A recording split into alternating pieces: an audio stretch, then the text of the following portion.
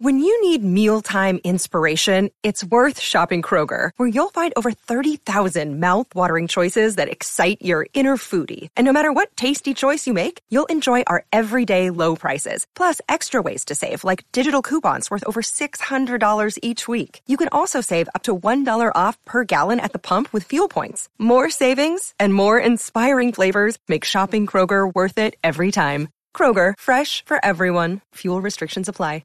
Another day is here, and you're ready for it. What to wear? Check. Breakfast, lunch, and dinner? Check. Planning for what's next and how to save for it? That's where Bank of America can help. For your financial to-dos, Bank of America has experts ready to help get you closer to your goals. Get started at one of our local financial centers or 24/7 in our mobile banking app. Find a location near you at bankofamerica.com/talktous. What would you like the power to do? Mobile banking requires downloading the app and is only available for select devices. Message and data rates may apply. Bank of America N.A., member FDIC.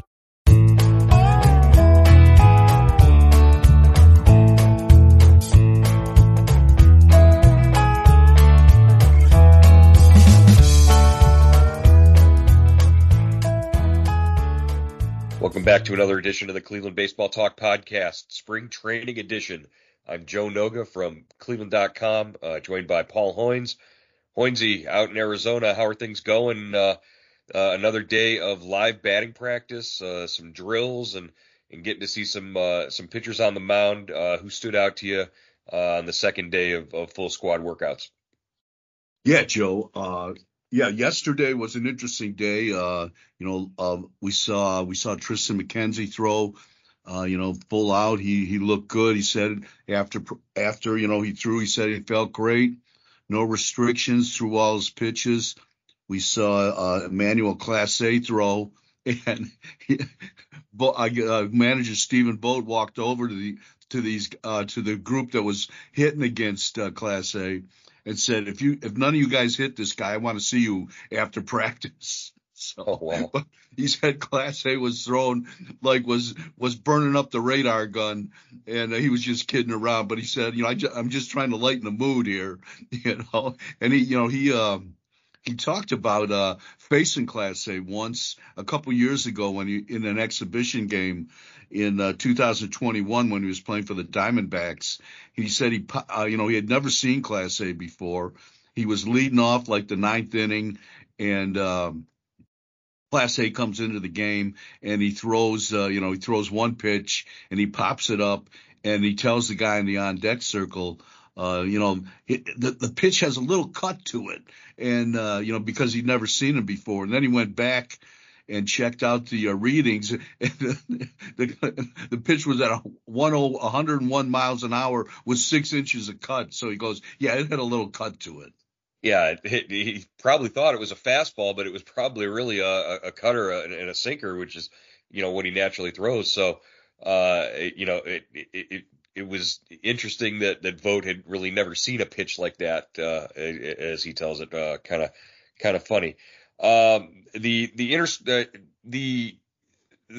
format of practice right now, what they're going through out there in Goodyear, with the workouts and the live BP and, different kind of drills and things, are inter squad games that we've gotten used to hearing about, in later in that first week of spring training. Are those inter squad games like a thing of the past now? Well, I think so, Joe. Frank Conan never liked them. He may have had a couple like in 2013 or 14. But he never had any after that. He didn't like inter-squad games. And, Vogt said, basically that the live BP, sessions that they have been going through for the last 2 days, and they'll go through today and tomorrow as well.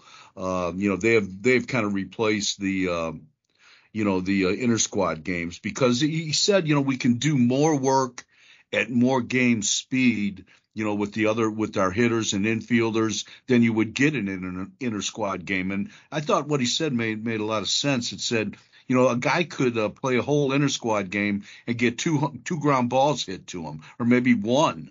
And this way, in practice, they're constantly moving, they're constantly, fielding ground balls. You're getting, as evaluators, you're getting a better read on a guy. Yeah, it's instead of standing around for the duration of an inning and maybe never seeing a ball hit towards you, or depending on how each pitcher is doing, it definitely increases the opportunities for them to put eyes on you and see what you're capable of. As far as what Vogt and those coaches are looking for out of some of these guys, is there like any secret formula? Is it a numbers thing, or is it more process driven?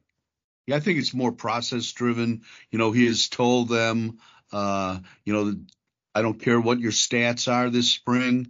Don't worry about it. We want to see how you're working, day in and day out. Are you following, the plans that were made for you in the off season that you helped, implement? Are you doing that day in and day out? They'd much rather see that than, a guy worried about going 0 for 20 in the Cactus League season. They don't want to hear that. But then, Tom Hamilton asked Vogt a great question. He goes, "Did you ever buy that when managers told you that?" And Vogt said, "No way. I wanted every hit I could get in spring training. I didn't. There was no such thing as a good out in spring training for me." Well, and you're talking to a guy with a lot of experience in that, because Vogt's first call up, his first games in the major leagues, I think he went like 0 for his first 20 or something like that, and it was sort of you sort of have to rely on those numbers there to start with, but I think looking for guys, especially young guys who have implemented whatever changes that the coaches have given them in the off season. You don't want to see a guy step to the plate the first 3 weeks of the season, not have a lot of success, and then just completely abandon that plan and fall back into the old bad mechanics that he was going through. Yeah, that's exactly right. And that's a point he stressed as well. He said, inevitably it happens. A guy works 3 or 4 months on changing his delivery or changing his swing, and then the first bad outing he has, or the first time he goes 0 for 3 or 0 for 4, he reverts back to his old habits. And, that's not what they want to see. They would rather see a guy, okay, stick to these improvements, trust the process, trust the work, and eventually you're going to come out of it. You're going to get the success you want. But, that's you have to be a strong human. You have to have a strong mindset to do that, because, human nature is to go back what you're comfortable with. Yeah. Okay. So file that in the memory banks there for Stephen Vogt. No such thing as a good out. Doesn't like seeing line drives snagged by a diving second baseman or anything like that. There's no such thing as a loud out or a good out or a spring training out in Stephen Vogt's mind, but he'll say the opposite to the players to keep them going. That was the message that I sort of took away from that. Really interesting. Okay, I want to remind our listeners, hey, Subtext is the best way to get updates on what's going on out at camp with the Guardians, with Hoynesy out there watching these practices. You can log on to cleveland.com/subtext. It's $3.99 a month to sign up, or you can send a text message to 216-208-4346. We'd love to hear from you. It's a great way to text us back and forth with your questions or your takes on what's going on with the Guardians. A little bit of housekeeping and news here. A familiar face is now heading down to South Beach. Tim Anderson signs a 1-year, $5 million deal to play shortstop for the Marlins. You might remember Tim Anderson if you've completely forgotten about the previous 8 seasons with the White Sox. You might remember Anderson from the infamous call by Tom Hamilton.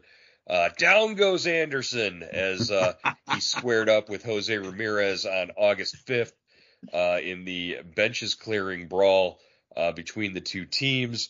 So Jose knocked him all the way down to South Beach, I guess. The greatest call in baseball history, Joe. Down goes Anderson. that was a lot of fun to relive that as we saw. We bid farewell to Tim Anderson. May he, sweat the days out in Miami down there in the glorious heat. As far as Jose Ramirez goes, though, the MLB Network top 100 players right now list was completed yesterday. Ronald Acuna Jr. atop the list at number 1, Mookie Betts at number 2, I believe. But Jose Ramirez, who was in the top 10 last year, he fell 6 spots, and now he is ranked 14th. Josh Naylor had been on an episode earlier. He was ranked 96th, and those are the only 2 Guardians listed on the rundown there. You think anybody's missing from that list, Toinsy? Was that pitchers and hitters, Joe, or just hitters? Well, and that was a funny thing was last year there were no pitchers ranked among the top 10 players in all of baseball on that list. This year only one, Garrett Cole, was in the top 10. Wow. So it doesn't really value, I guess, the pitching as high as it does. They must use different metrics than they do for their top 10 lists for breaking things down by positions. But as far as the Guardians only putting 2 players in the top 100 right now out of everybody in baseball, how does that sit with you? Well, Joe, I can't really, disagree with it that much. I mean, who else would have had a chance? Quan, maybe? Jimenez?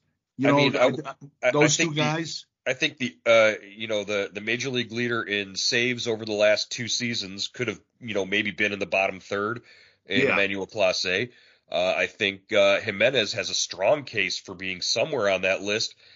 He's the Platinum Glove winner in the American League, 2-time Gold Glove winner, and if you take that list and you match it up to the top 10 list that they did among second basemen, where he ranked 7th, back in January. Well, if you go down the list, there were seven second basemen on the list.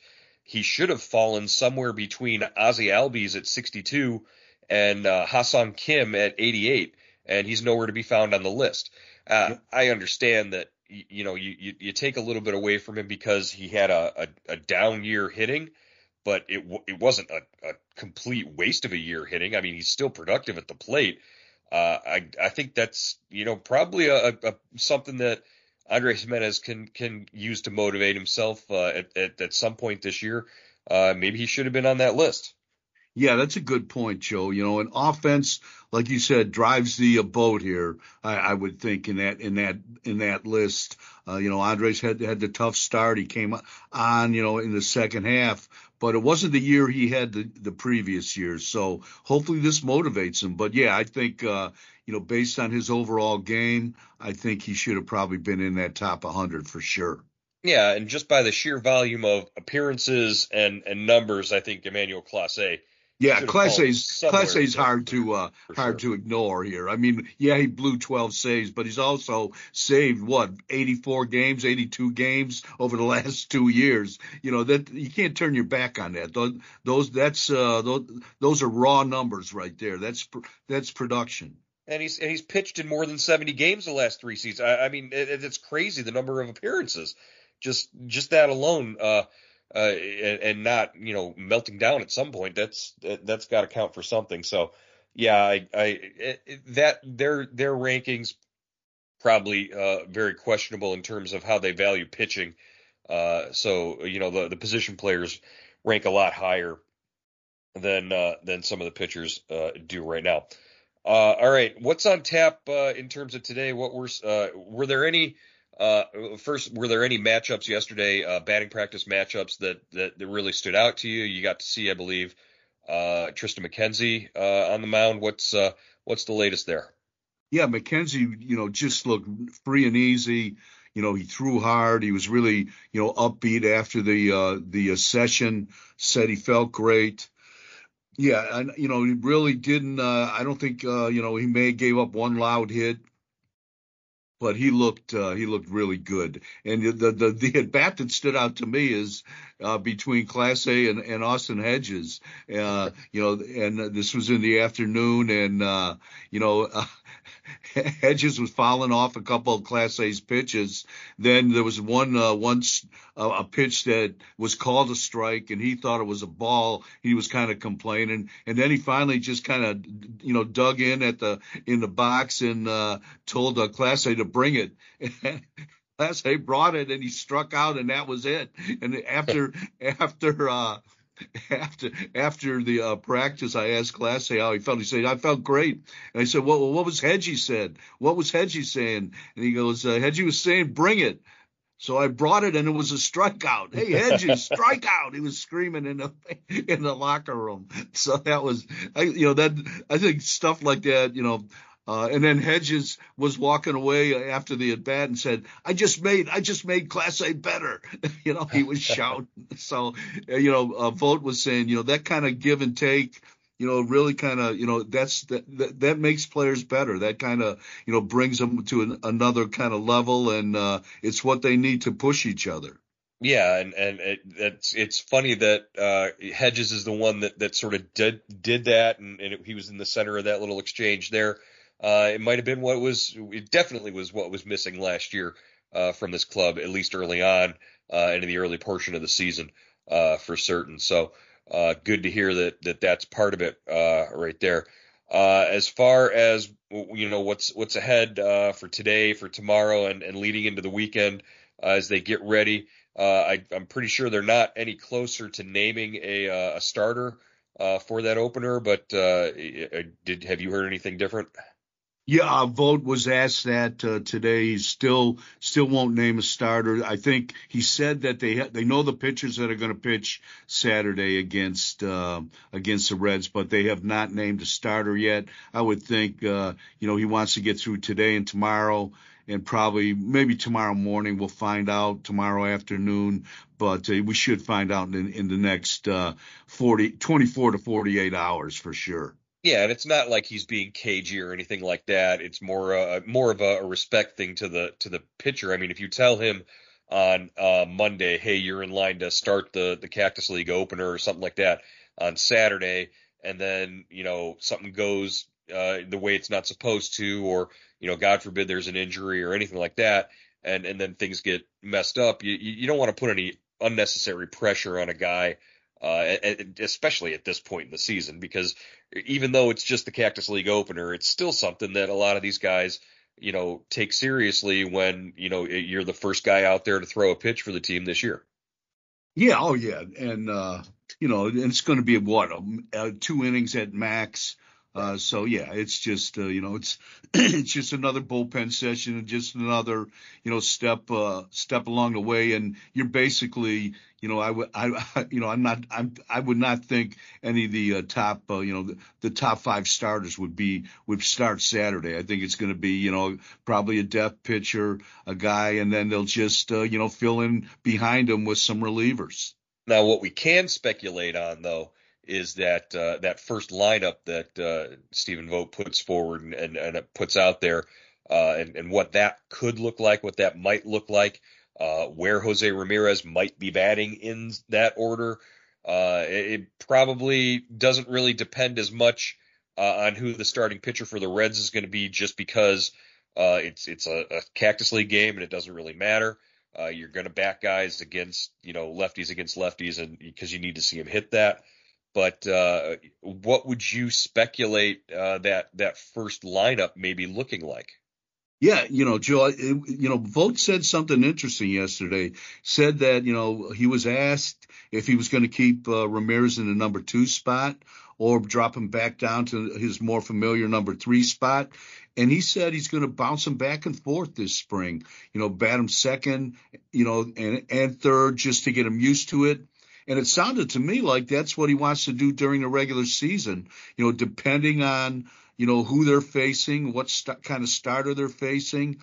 And he said it's all about, drawing up the lineup, the best lineup to defeat the opposing pitcher, the opposing team's starting pitcher that night. And he said if Jose has to to hit second to do that. They want him to hit second, and if he wants to, if he has to hit third, he'll hit third. So, really kind of an interesting concept, and he's going to do this in spring training so Ramirez gets used to it. That audible gasp that you heard was all of the baseball traditionalists and the baseball purists clutching their pearls. You can't bounce Jose Ramirez back and forth between the second spot and the third spot in the order. He's a natural 3-hitter. He's your number 3 hitter. You've got to bat him there every game, every at-bat. Why could this work? Why would this make sense? Well, I think because, first of all, Jose's got to buy into it, and it sounds like he has bought into it. I don't think, Jose didn't, had no problems moving up into the number 2 hole, but, it just, I guess, you want your best hitter to get the most at bats, and probably in the number 2 spot, he's going to do that. He'd probably get a few more at bats than him hitting third. But the fact that he's a switch hitter, the fact that, he knows the league, that he's, one of the best players in baseball has really, it's got to help Vogt, come up with a different kind of lineup every day. And I think that, gives him other options. So, if this works out, if Jose, agrees to this, and I think, he's open-minded, it's going to be really interesting to see how this works. Yeah. Okay. The more I think about it, and the more I'm sitting here, I'm thinking, let's dive into this and let's look at the possibilities. And maybe you can weaponize Jose Ramirez because of versatility. The best of Jose Ramirez might come out of, being that sort of being fluid and not letting an opposing manager or an opposing staff pin you down to one position in the order, or one particular way to attack a lineup. Maybe that what do they call it when you're working out and you're cross training, and it's like muscle confusion or something like that. Maybe if you keep switching things up enough, as long as it doesn't confuse you, maybe it confuses your opponent enough, and that maybe it leads to more production. Who knows?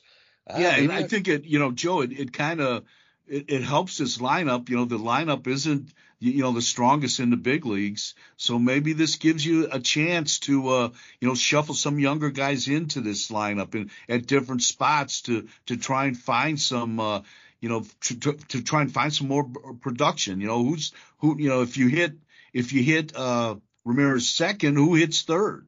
And if you hit Ramirez third, who hits second? It's kind of I'm really anxious to see how this works.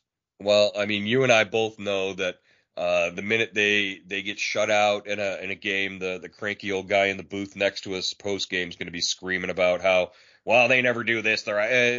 It's just because it's different doesn't always mean that it's bad. So yeah, it's something to look forward to this season, to see if maybe this is Vogt's wrinkle on things, bouncing it back and forth. Who knows? All right, a lot more on tap for tomorrow, and getting closer to that first pitch of the first game of spring training that we can't wait to see the results for. Hoynesy, we'll talk to you again tomorrow, and we'll check in with you on the Cleveland Baseball Talk podcast. All right, Joe.